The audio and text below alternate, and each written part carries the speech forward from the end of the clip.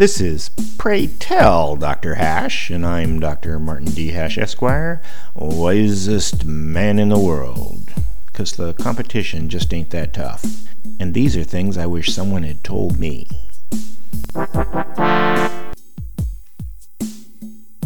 Today's topic, Debate Fallacies. It doesn't take long in an online debate before someone calls you names or tries to attack you personally. That's called an ad hominem attack. Though amateurish, it's an effective tactic because most people will try and defend themselves, and that's a hole they can't climb out of. Best to ignore it. Also, your opponent will often try to misrepresent your position. So you're saying you kill babies? That's called a straw man because they've replaced you with their caricature of you.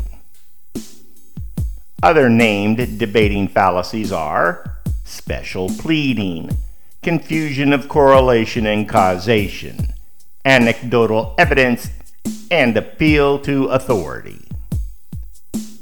Here's a list of common debate fallacies that aren't specifically named, so I did.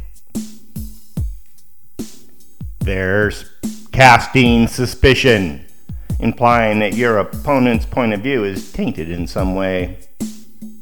And a person using a false pretext concealing their real intentions is known as trolling. A disingenuous debater is not candid nor sincere. Accusations are claiming that the opponent has done something wrong, putting them on the defensive.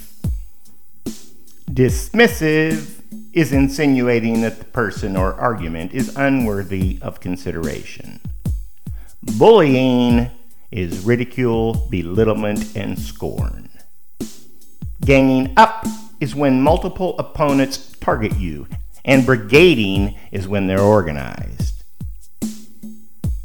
Some opponents are intentionally obtuse, repeating a false or illogical narrative despite proof otherwise. Often people assume facts not in evidence, or have a presumption that the central premise has already been established.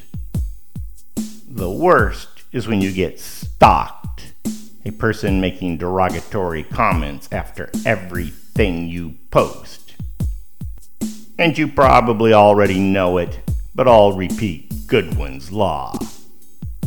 As an online discussion grows longer, the probability of a comparison involving Nazis or Hitler approaches 1.